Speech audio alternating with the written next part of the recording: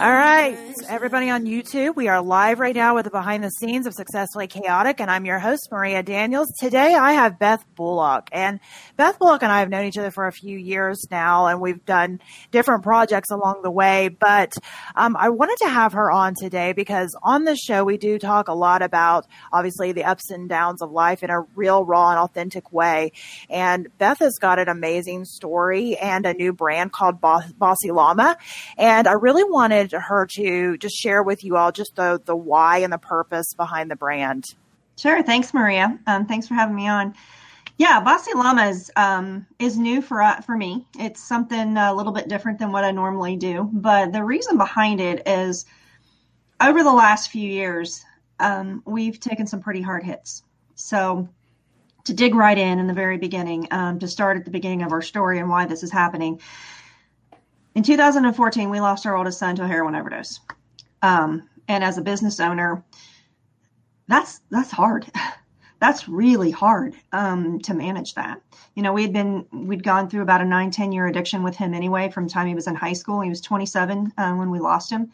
And so at the time that it happened, he had been home 48 hours from his third 28-day program. And in my mind, 28 days at that time was treatment. So I'm thinking, okay, we're good. In the middle of all this, in the year or two prior to his death, we had also been very fortunate with our accounting firm to be able to come into with some franchises who were sending us new clients. We were growing very quickly. I was hiring employees, which I hadn't really had very many employees in the past. Excuse me. And so what happened there was all of a sudden, the morning that he passed, everything came to a screeching halt. And it sounds really weird, but I guess it was just my brain deflecting. But in that moment, I'm like, oh, what am I going to do with my clients? People need stuff today. I've got accounting to do today. What am I going to do? So I screamed out, it was a little bit more than reaching out at that point, to some people to say, hey, I need some help. Employee on hand, the franchise organizer, people who in the operations, they jumped in. What I learned through this process is, wow. As a business owner and then going through this, it's one thing to go through the addiction part of this with your kid or a family member. But once that happens and they pass, it's a whole new ballgame. It took probably a good 3 weeks, 2-3 weeks before I could even come into the office. It took 3 hours to get a shower and dry my hair and not put makeup on. So things were changing rapidly, you know, on top of that of running the business and then having other kids, you know, to have to consider. So what I did, I came in a couple hours a day for a couple of weeks, and our clients are all over the country, and we're in about 30 states, and we have clients everywhere. Through this whole process, they were fabulous. They were calling and sending notes and sending cards, and they just bent over backwards. They were just amazing clients, and they were so good to my family. So I felt like I owed them a phone call. I don't always get to talk to my clients all the time. I do in the beginning, but a lot of times they'll get paired off with their own individual bookkeeper. So I don't always get to talk to them after that point unless they need coaching or something like that. So I felt like at that point I owed them a phone call from me because they had all taken their time to take care of us so well. So what I found through those individual phone calls was I literally had about 75% of my client base who were dealing with something in addiction, whether it was with a spouse, a family member, a child, whether they had lost somebody or they had someone in treatment or they had somebody spiraling out of control and they had no idea what to do. So that led to a lot of conversations, a lot of tearful calls between me and some. And I had some that called that would just call the girls and say, how's our girl doing today? I had a few, excuse me, that called and just said, okay, how you doing today? Can I pray with you today? And they did. So, you know, it really took about 3 years to clear the fog in my head. You know, this happened in 2014, and, you know, now 2021, and finally in the last year and a half, couple years, it's kind of been a little bit more focused. I've found my lane better. I have finally admitted at one point that I can't sit and do bookkeeping anymore. I just can't. I can't focus on it. But that's okay. I don't have to, because I have a team that's perfectly capable of doing that for me. So what happened through all of this is I really learned where my place is now, and my place here has changed. And I have learned that there's a lot going on in the world of addiction and recovery and addiction services. Through all this, we started our own nonprofit to work with families. So a lot of that's taken a lot of my time. But what I've come to realize in the last year is nobody's talking to business owners. And there's a lot of business owners out there who are either dealing with addiction in their own family, or who are dealing with it with employees within their firm. If you have questions, you can jump in anytime. Yeah, I will. I'm just letting you kind of lay the foundation, and then I'm kind of collecting questions as we go along. So, my husband works at the Ford plant here in Cincinnati and Sharonville, and nobody said anything about this until we lost Robbie. And Rod's been there for 28 years, and, everybody knows him. And so that opened doors for them to come to him and start talking. The UAW there's been phenomenal with us. They've really had our back on this and supported us in the nonprofit. And so where all this is coming from is there's a huge stigma around addiction. There's a stigma around addiction within your job, in your employment, in your workplace. There are employees who are struggling and don't want to talk to their coworkers or their boss about it because they don't want people to think that bad of them or their kid. There are people like me who own a business and have to manage day by day to get through this. There are a lot of different layers to this, and nobody's addressing it. Nobody's talking about it. So what do we do about that?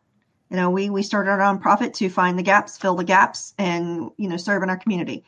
That's what Bossy Llama is about. We have to be able to get to the business owner, help get them to a healthy place, help the business stay healthy, but then be able to create a program for that business as a benefit program or whatever that needs to look like. But then to help the employees have a safe place to come, but then have help. There's so many like avenues of this, because if you have a child in addiction, maybe you have a grandchild. We have a family member's little boy that we have custody of now who's fallen into this. I've laughed and said, if I didn't own my own business when we first got him through Children's Services, I'd have got fired. There were court dates and doctor's appointments and visits and agency visits and home visits and everything. 3 or 4 days a week I was running, doing something for a long time. So how do we support the business owner?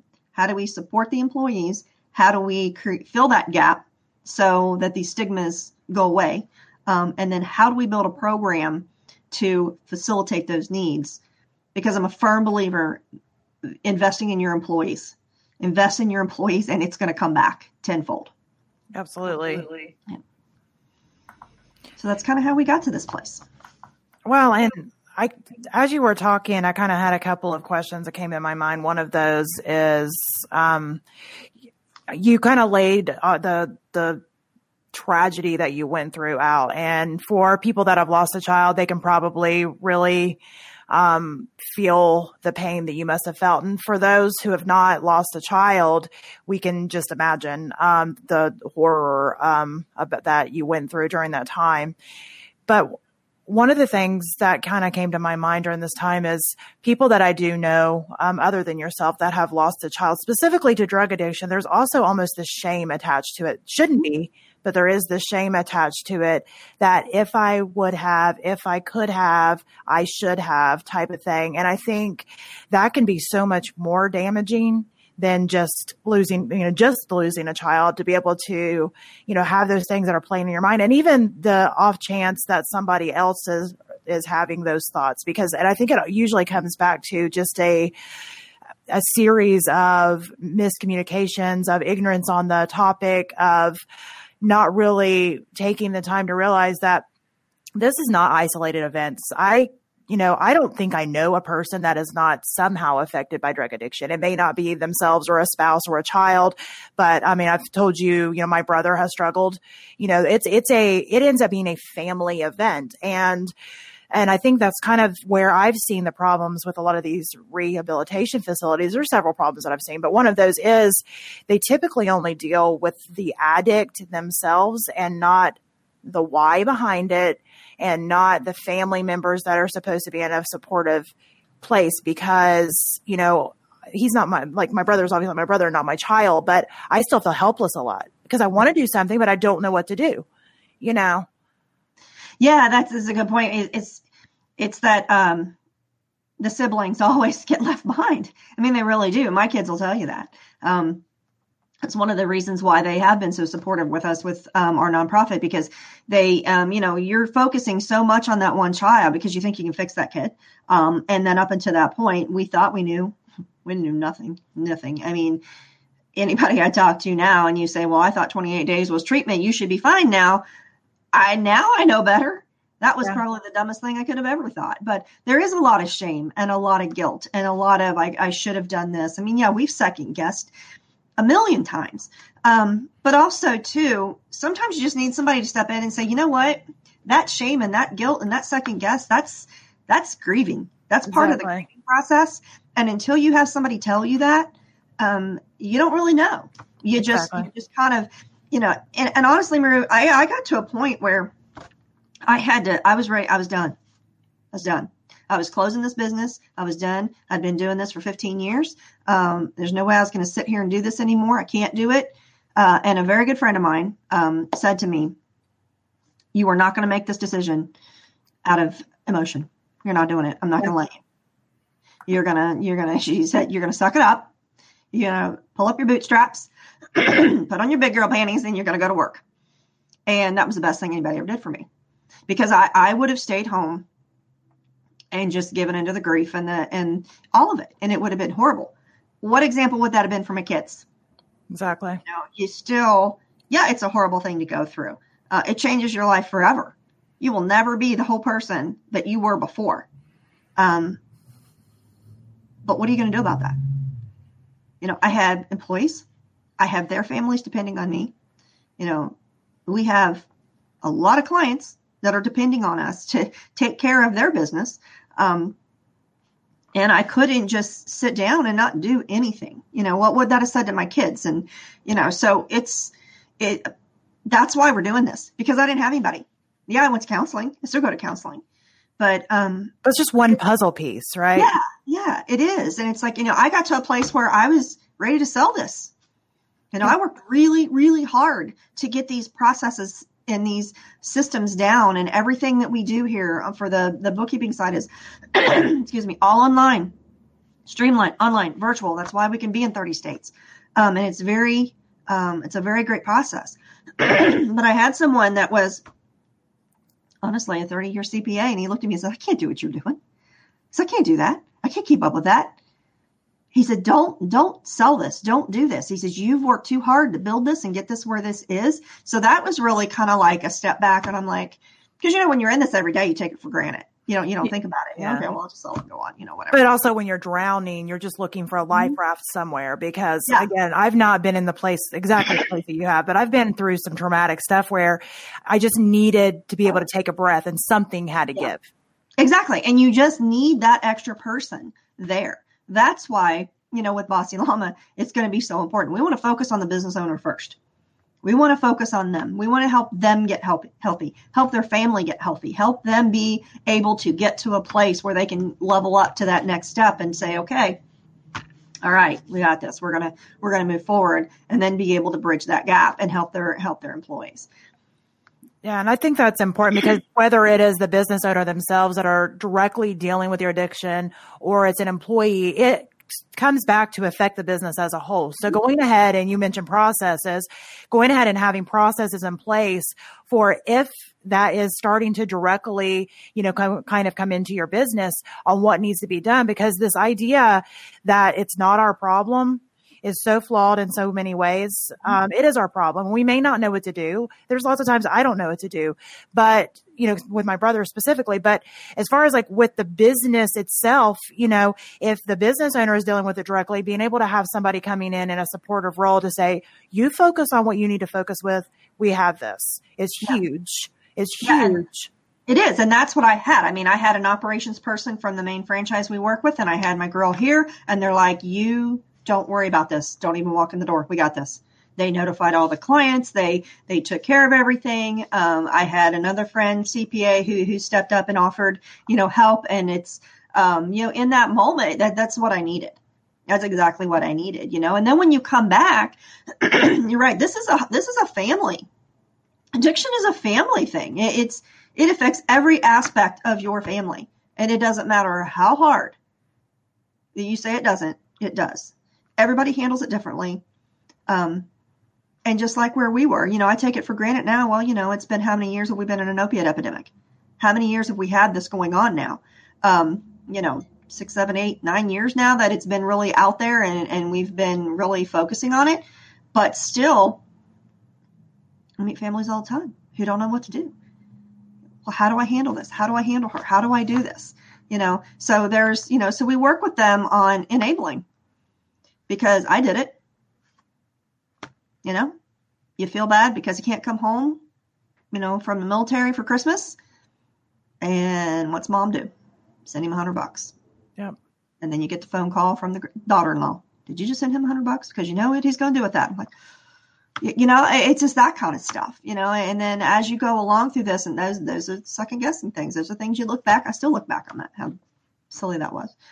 But, as a business owner, we're out here alone a lot of times in what we do. You know that. I mean, you're out doing what you're doing, and you've got a whole list of things in your head you need to do. And, so we need help. We need help. We don't know what to do. Just because we're business owners doesn't mean we know everything. So that's the goal. That's really our goal, is really to work with the business owner, help them and their family get healthy and understand. And if you're a business owner that doesn't have this in your family, then the next step is then working with your staff and helping them understand. And, there's a whole process that we have to really address the issue, because there's a lot of things that come with this. It's not just addiction. It's not just drug addiction. I mean, we do this from a trauma-informed approach, where we help the business owner and help the employees understand what trauma is and how it affects development and how it affects every situation. Everybody suffered trauma at some point. I mean, we've all lived through 2020, and that's traumatic enough, so there's trauma. But it's how do you then respond to that in a healthy way? So we do a trauma-informed approach to all the support and the training that we do. Everything that we build is from a trauma-informed approach. And then it's helping support them. I mean, this goes across trauma. When there's addiction, there's abuse, there's a lot of times human trafficking. A lot of different things play into this that people need to understand what's going on, because the more you know, the better you can react to it. And the less stigma. Exactly. It's a fear of the unknown. I'm a firm believer that the more you dwell on something, the worse it gets. So let's not dwell on it. Let's learn what it is. Let's learn all these different aspects. Let's learn appropriate responses. Let's work on our own trauma. And then let's build a good comprehensive program for the business to be able to support their employees. Because as with this little boy we have, we're kinship care providers for him. If I had a W-2 job where I was going working for somebody else, that would have been a problem. Yeah. That would have been a big problem. So what do you do if you have someone in your employment that gets a child at off hours? How are they supposed to get to work the next day? Yeah. What are they going to do with that child? You're bringing a child into your home now that's probably very traumatized. What are you going to do? Get up the next morning, drop them off to somebody at daycare they don't even know?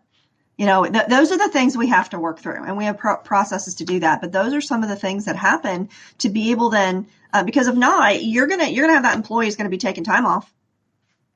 If you're paying them vacation time or personal time that they have to take off, and then you have to replace them for that day, that's double. So what can we do to help you reduce the cost of that? But be able to offer a program for your employment to take care of them and their family.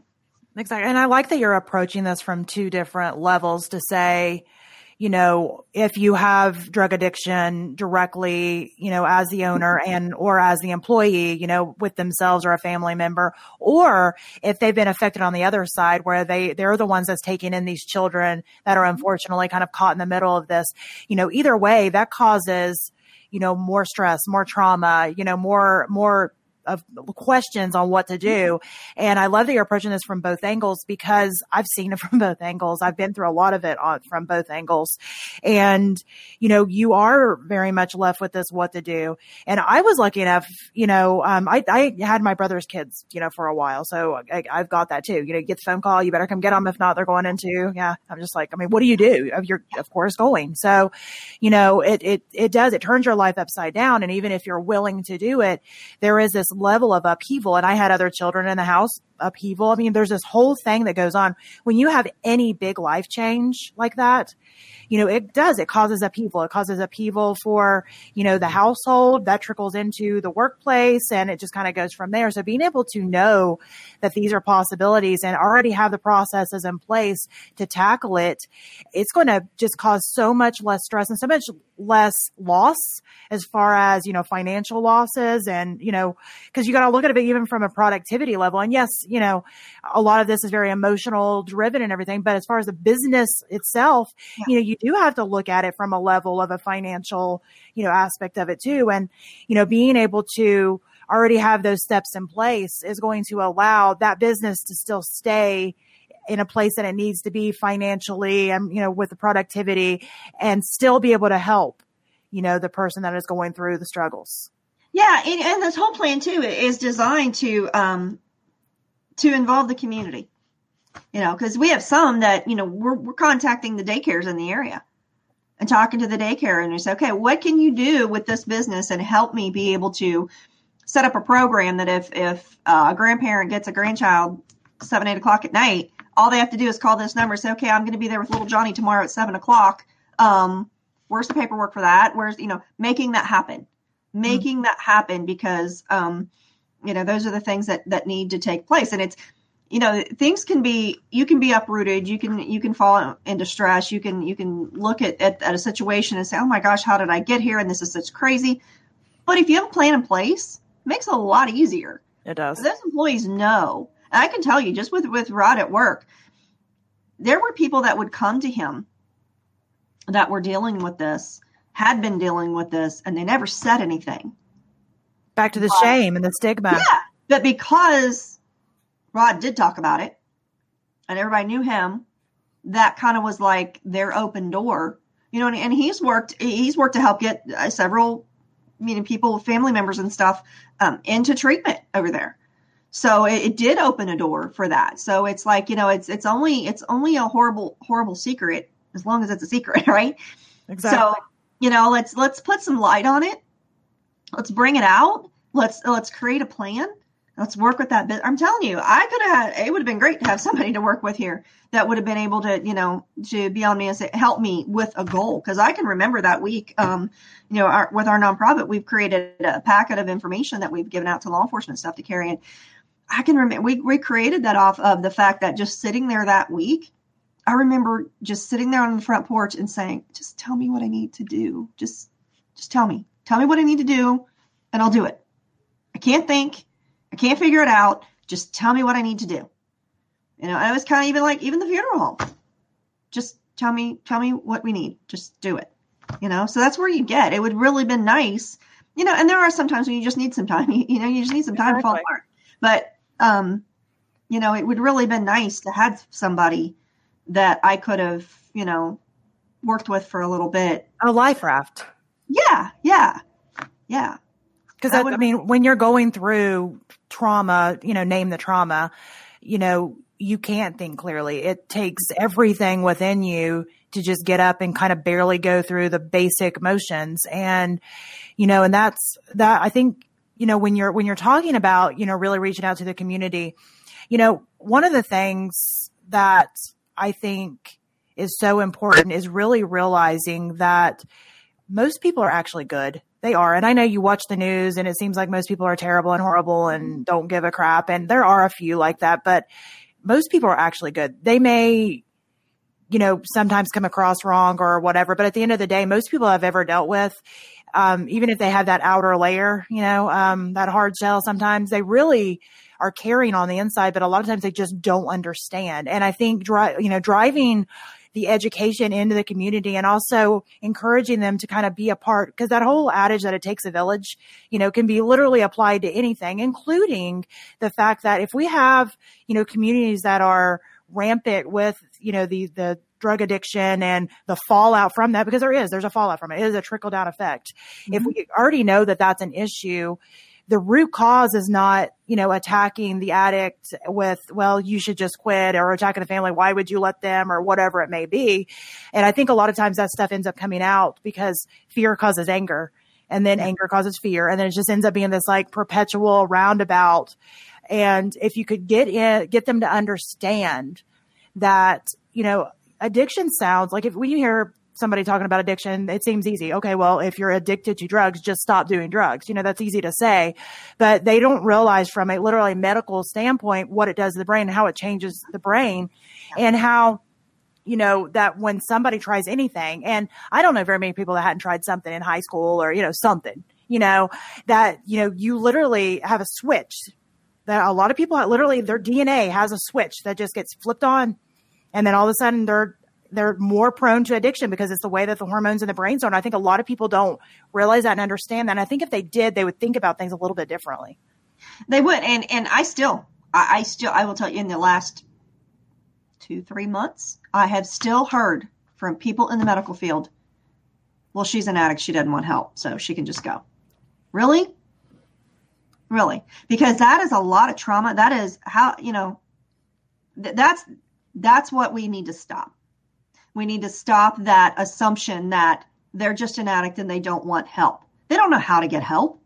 And when you're a parent and then you've taken on a child, our situation's different because he's a family member's little boy. But, when you're a parent and you take on a child of your child, and that child is still living active addiction, your every day is up in smoke every day. You're waiting on that phone call. You're trying to take care of this child and then saying no to your child. You can't come see your kid because of this. It's people just don't even understand how difficult that is. And then if you have to work on top of it, I've worked with a lot of grandparents who have taken in grandkids, and grandma's had to quit. She's had to take a leave, from very good jobs. From being a nurse to, executive jobs, they had to choose their job and their grandchild. What else were they going to do? And then, we're to a place now. So this is why we hit the trauma part of it, because almost every person that I've worked with in the last 6 years has trauma coming from somewhere as a child. Something's happened to create trauma, and that trauma was left unprocessed. Exactly. And now, and a lot of the kids we've worked with, or the, young adults we've worked with, they've grown up in homes where abuse and addiction and things like this were commonplace. That's just what happened. And these kids are literally growing up in homes where that is normal to them because they don't have healthy to compare to. And when you have that kind of life, and now all of a sudden you're being put over here, that takes a lot of care. And when you're that adult that's getting that child, you still have to work. You still have to go to work. What do? Do you need, so then it's, individually talking with each business owner, because we want to find out, what do you want? This is your company. What are your goals? What are your dreams? What are your strengths? What idea do you have going forward of how are you going to operate this business? Do you want to take a step back and train somebody to be you? Which is really kind of what I've done here. Mm-hmm. My dad always taught me. My dad worked IGA for 40 years. And he always taught me from a very early age, as a good manager works himself out of a job. Yeah. I don't need to be here. These women run this accounting firm seamlessly. I don't have to be here. They know what to do. They take care of everything. I don't need to be here. So that allows me to go out and do other things like, the nonprofit and things. But, what we want to know, what do you want with your business? What do you see? What do you want to make available for your employees? And then how can we train them to understand what addiction is, what trauma is? I tell you, it really opened up my eyes when, I'm just kind of the mom. I have to know everything. I need to know everything about my kid. I thought I knew everything before we lost him. And it was very evident that I did not. So when I started learning more about addiction and just learned how it affects your brain, and it physically changes the neural pathways in your brain. And I learned that. I was like, wow, that made a whole lot more sense to me. When I learned trauma, made things make a lot more sense to me. So these are the things that we have to, help people understand, because you can really, if it wouldn't have been for my friend Peg, who said, you're not shutting the doors out of emotion, I would have shut the doors. Yeah. So kind of, I know there's probably a lot of people that are questioning, like maybe they're thinking about somebody that they know. So maybe they're questioning, I do know somebody that's struggling through this, and maybe they've unfortunately lost a child, or maybe the child's incarcerated, or maybe it's a spouse, or, whatever. But what would be just some tips and steps that you can tell them, that they could take to kind of start to dig out of the problem, to get help, to find resources? I mean, other than obviously contacting Bossy Llama, but even before that, maybe they end up listening to the replay of this and it's 11 p.m. What is something that you can tell them, whether it's mindset tips or actionable tips or whatever, from your standpoint on, going through those motions? Okay. The very first thing I would tell you, and I'm telling you this because I did it, stop saying not my kid, because it is your kid. Our kids make mistakes. So stop saying it's not my kid. And, it's not our fault as parents. We do the best we can. Now, with that being said, there are some parents out there that do screw up their kids. We all know that. But for the most part, is to get your head out of the sand and realize that if you start seeing sneaky behaviors and hiding things and smelling weird smells out of their bedroom and finding different things in their room. And there's things that we can teach parents what to look for. We don't really publish it because we don't want, obviously, but they probably know more than we do, I'm sure. But, the first thing is realize what's going on and stop saying it's not. Living in denial. And here we go, second guessing. If I knew then what I know now, we would have made a lot different choices, probably a lot better choices. So stop saying not my kid. The second thing is, one, get yourself into counseling, because you cannot help your child heal unless you are healthy. And you cannot understand how to help them unless you've dealt with your demons. And we all have them. All of us. So, yeah, get yourself into some good counseling. Find a mentor or somebody in your area. We work with a lot of families. A lot of times it's just a phone call. Learn what addiction is. Be very, very clear on the limits of your enabling. And understand. It's almost like, Marie, you almost have to kind of like put that dividing wall down and say, okay, this is my boundary, because we all have to have boundaries with them. But then realize that I cannot keep saying, oh, but they're hungry. Oh, but they're this. Oh, but they're that. Okay. As much as the trauma has probably gotten them into this and they can't make decisions, once they're into this, whether it's heroin or meth or whatever, especially meth is really going around bad. It's going to get really, really bad before it gets any better. And they have to want the help. And understanding that, but understanding that you don't have to put up, with a lot of, excuses. It's just really getting a mentor. And we do it for everybody. It's part of our nonprofit. It's what we do, on that part of it. But getting a mentor to help you understand what this is. So I would say, stop saying it's not my kid and get a counselor. Those are the first two. And be open your mind to learning, because you don't know. You don't know. I don't care if you've gone through this for the last 10 years and you've drug them out of places and you've done all this stuff. You know what you know about that.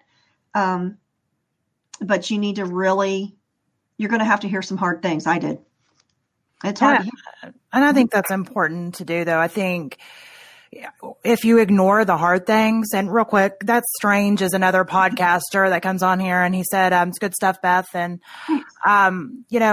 but yeah, I think that sometimes it takes going through the muck, going through the hard stuff, and just literally facing it head on. And I know how difficult that is on different things. I mean, you could say that for lots of things, but until you kind of force yourself to do that, you can't get to the other side. And the other side is obviously where the healing is, where, and that's where you want to be. So I think it's important that parents everywhere, or spouses or siblings or whoever is dealing with this, employers, that they realize that, even though there is still a little bit of a stigma attached to all this stuff, there's so much of it going around. There's so many people that are struggling with this on different levels that there shouldn't be. And you should talk about it. And, you mentioned find a counselor, find a mentor, find a friend, and really start to open up about where your struggles are, because as embarrassing as it may be, or you're not sure if you should, and the idea that you're afraid people are going to judge you or whatever it is, the more people that go ahead and do it afraid anyway, the less of the stigma that there's going to be. Because if everybody starts talking about, their journey with it, wherever that is, people are going to start to realize, oh, them too. Oh, them too. Yeah. And and you have to practice this. You can't just wake up one day and say, okay, funds cut off, I'm done. You can't just wake up one day and do that. I mean, you have to practice it. You have to mentally get yourself to that point. But you have to understand that you have to have good boundaries. You have to set those boundaries, not just for you, but for them. And you have to practice this. And what I tell parents that we work with all the time is practice every day saying, I'll take you to treatment. I'll take you to treatment. When they say, Mom, I need this. Mom, I need you to do that. And they get pretty belligerent about what they want. I mean, they're, well, you owe me this. No, I don't owe you anything. I don't owe you anything. I'll take you to treatment. But they have to see, because you know what? They need that. They need that structure. They need that stability. And the one thing that we do a lot of street outreach. So we work with a lot of girls in our area here that, at these hotels and things down by our office. And, the one thing that we are with them is consistent on telling them the truth, being flat out honest. I'm not going to make you do anything you don't want to do. I don't like what you're doing. You deserve better. And I can get you to a place where you're better. If you don't want to be in this hotel room, you tell me, I'll come get you. But what I always tell them is, I'll take you to treatment. I'll get you safe. I'll take you to treatment. So as a parent, and I tell parents that too, you have to set your boundaries. Once it goes over that boundary, if they really are hungry and they really need clothes or something, that's where we come in our area here. That's where we come in, and we'll take them a hygiene bag, or we'll take them clothes, or, we'll drop off a lunch sack to them or something like that. But, that's okay for us to do to a certain point. But we have to be careful too that we don't want to enable them as well, because, enabling is whatever you're doing is allowing them to continue in the behavior that they're in. And that's enabling. So if you ask yourself, is what I'm about to do going to allow them to continue doing what they're doing? Is, if I put gas in their car, assuming that at this point they have a car, if I put gas in their car, is that going to free up any money that they have for drugs? Probably. If I feed them, of course, we don't want them to be hungry, but these kids they're resourceful. It's one thing I learn all the time. They're resourceful.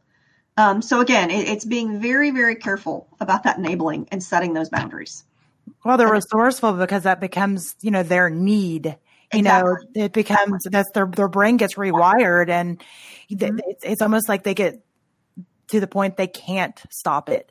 And they do need that treatment. They do need that help. They do need those things that are set in place to help them kind of get over that hurdle. But until they're over that hurdle, it's like they can't help it. They're always going to be hardwired to do that. Yeah. And that's why we do what we do in our outreach. A friend of mine, Alexis, and I do a lot of street outreach here. And that's the one thing that we really do is really make that connection so that they know they have someone there, giving them that little light at the end of the tunnel. That, because a lot of these girls don't have any hope at all. They're being trafficked right and left for their addiction, exploited for their drug addiction. And that's the one little thing that we make sure that we do is they know they have support. They know they have somebody they can call. They know, if when they're done, when they're ready to go, I've told every one of them, I don't care if it's 2:00 in the morning, when you're done and you're ready to go, you call me, I'll come get you. We'll get you in somewhere. And, it's just building that rapport with them so that they know, because they have to be ready in their own mind. And then we can talk about that trauma part of, that thing all day long. But they have to be able to come to this in their own decision, their own way, in their own time. And when they're ready, that's when you sweep in and get them.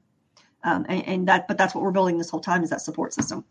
Absolutely. Alex popped in here and said, I wish my parents would have had it when I was younger. It's important to have a real support system. And that's what Beth's on here to kind of share her own personal journey, obviously, and also some of the outreach and stuff that she's doing, and talking about her newer business. Cause you're like me, you're a serial entrepreneur. So your newer business called Bossy Llama, really digging into the workplace and dealing with employers and employees to help be able to get them treatment if they're dealing with it directly, or support them in, processes and stuff to be able to help them heal and business to go on as usual. So, I think those are all super important things to really think about. And, I've known you for a few years now, and, your stories always touched me, because as a mom, my heart breaks for anybody that's lost a child, just breaks. And, one thing I wanted to have you kind of discuss, because we talked about this the other day when we were just chatting on the phone, is I think so many people want to do something or say something to somebody that has lost a child, especially to drug addiction or something that just seems so much more harsh. But they don't know what to do or say. And I think it's important. I can't say what to do or say because I've not been through it, but I think it's important that, for people that have unfortunately been there, what would you advise somebody that has a friend or a family member or employee or employer that is unfortunately dealing with that deep loss? What are some things that you would have them say, and more importantly, maybe not say? Yeah. So everybody handles grief and trauma differently. It's its own separate experience for each one of us. I think as someone who has lost a child, don't be offended at what anybody says, because people understand that people don't know what to say and they're going to say something dumb. It's just what it is. I still do it, and I told you the other day, I still catch myself learning that another, someone has lost a child. I still catch myself going, oh my God, that's so horrible. And I'm like, maybe it's horrible. You've done it. But what I feel, what I process, and what my husband feels and processes is not exactly what somebody else. So I don't understand exactly what another mom is going through. I've told my kids through all of this too, is I know how I feel as a mom, but I don't know how you feel as a sister or a brother. So just understanding that everybody, this processes differently and everybody grieves differently, and there's no time limit on it. What I found to be the most helpful when people came around, because people come around you and they're scared. You can tell in their face, they're nervous. They're kind of, hands are kind of shaky, and they shake your hand or something, or they hug you and they're shaky because they're scared. They don't know what to say, but also understanding that they're grieving with you because it hurts them that you're going through this. Yeah. So when you're working with somebody, I just be flat out and say, you know what? I am so sorry. I don't know what to say. Because honestly, there are no words. You're not going to make it better. And just telling them that, I don't know what to say, but I'm here. I don't know how you feel. I need you to tell me how you feel. If you need something, I need you to tell me what you need. And sometimes it's just dropping something off at the house, or just a text thinking about you today. How's today going? Just being real and normal, not putting on any, you don't have to put kid gloves on for us. If we cry, it's okay. Cry with us. It's okay. And there's just a lot of things. I just be there. Just be there. Don't be afraid to be there. Don't be afraid to stand up and hug them and just say, I don't know what to say. I have no words. Yeah. That's okay. You don't have to have it. I think that's great advice. And unfortunately, there's so many people everywhere that are dealing with and have dealt with something this traumatic, and, being able to just be there for that person and just listen, just be there for when they need you. I think that's so important to do. And, I think discussions like this I'm definitely an empath. Discussions like this just like, rip my soul out. But I still think they're so important to have because, again, it reduces that stigma. The more you talk about things, the more people, connect emotionally, and then they can say, I felt like that too, or I didn't think anybody else went through that, or because, the stigma that's related to drugs is typically that, it's only impoverished people in low income areas, there's just so many stigmas related to it. And while, some of those are, in fact true, there are very good parents out there that unfortunately have had to deal with losing a child to something that is so harsh and horrific because, life can be messy. And I say this all the time, life can be messy. And no matter how hard you try to be the perfect parent, you're not. I mean, I don't. Yeah, and it's isolating. It's so isolating, and as a business owner, I felt this just individually. And we had friends that invited us over like the next week just to get us out of the house. But it's so isolating because then you don't want to go anywhere because you feel like when you walk in anywhere, somebody's going, oh, here comes Rod and Beth. Here comes Rod and Beth. You feel like you're like raining on the party or something. And then, as a business owner, you still have meetings to go to. You still have things you have to do. You don't feel like being there. Yeah. But you still have to keep going. But it's isolating. And, when you walk in a room, it's not so much anymore. But, when I started going back to meetings, I'd walk in a room knowing everybody knew. I've lived in this area my whole life. I know everybody and everybody knows who I am. So it's like you're not going to go anywhere where I don't know somebody. So everybody knew. And that people don't want to say anything or they want to say something they don't know what. It's isolating. So that's our whole goal with Bossy Llama is to break the stigma, to help you get through those phases of that, in the beginning, help you be able to get healthy and get to a point because as time goes, the intensity does lessen. I didn't believe that when somebody told me, but it does. 3 years I had the fog and it took 3 years to really feel like myself again. And sometimes I have moments where I don't. So that's our whole goal with Bossy Llama is we want to be able to, nobody's addressing the business owner. Yeah, as a parent, but then how many of us, this is our livelihood. Yeah. This is what we wear different hats, right? We do. And who's going to help us get through that? So that's the whole goal of that is be able to do that and then help your employees so you can help them and then build a strong staff of people so that your company can just, thrive through that. I love that. And, really working with the community to drive that village, atmosphere, I think is the key because at that point you're building the relationships and you're building the structure. And I think, that is something that really, it can change people's mindsets. And then it sounds silly and cliche, but it can go on to literally change the world because, it's the butterfly effect of things. And it's like, we were truly, the tagline kind of came up as like, real life right now. Yeah. I love that. Real life right now, because that's what's happening. Life happened. We were doing great and everything was wonderful. And of course, we were still dealing with his addiction for a long time, but when we lost him, it's like, everything stopped. And we're like, okay, so real life right now, it happens. It's happening. And how are we going to do that, as a business owner? And we have people to take care of, clients and employees and families. So we have to be, there's got to be something there for us too. So can you share with everybody if they're a business owner and they're interested in working with Bossy Llama to go ahead and put together the processes because it's the smart thing to get ahead of the game before it's a big problem, before it happens, because then you're clamoring around trying to figure out what to do. So get ahead of it. Where would they reach you and kind of what's the process for that? They could email me at beth@bossyllama.com. And my phone number, it's my cell number. Everybody has it. It's 513-212-8176. All right. And that's perfect. And again, I really appreciate you coming on today and being, so real and raw about your journey. Unfortunately, creating a business like you have comes from a passion and a purpose. And the fact that that purpose is driven from such a deep loss is, it's heartbreaking, but I really admire you for pushing forward and making it a reality, because I think it's an important thing to do. Thanks for having me on today. I appreciate it. Absolutely.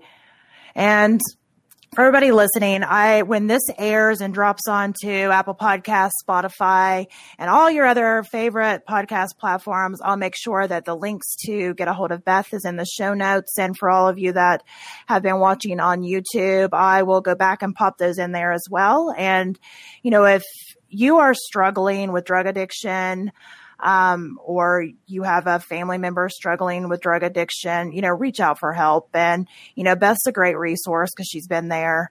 And, Bossy Llama, if you have a business or you're even an employee in a business, bring it to your boss's attention, because this is something that, creating that village, creating that structure, creating those processes now before it becomes a problem is so, so important.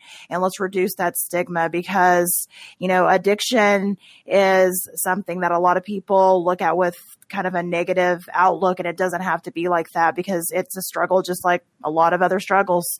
So until next time, it's Maria Daniels with Successfully Chaotic, and my guest, Beth Bullock with Bossy Llama.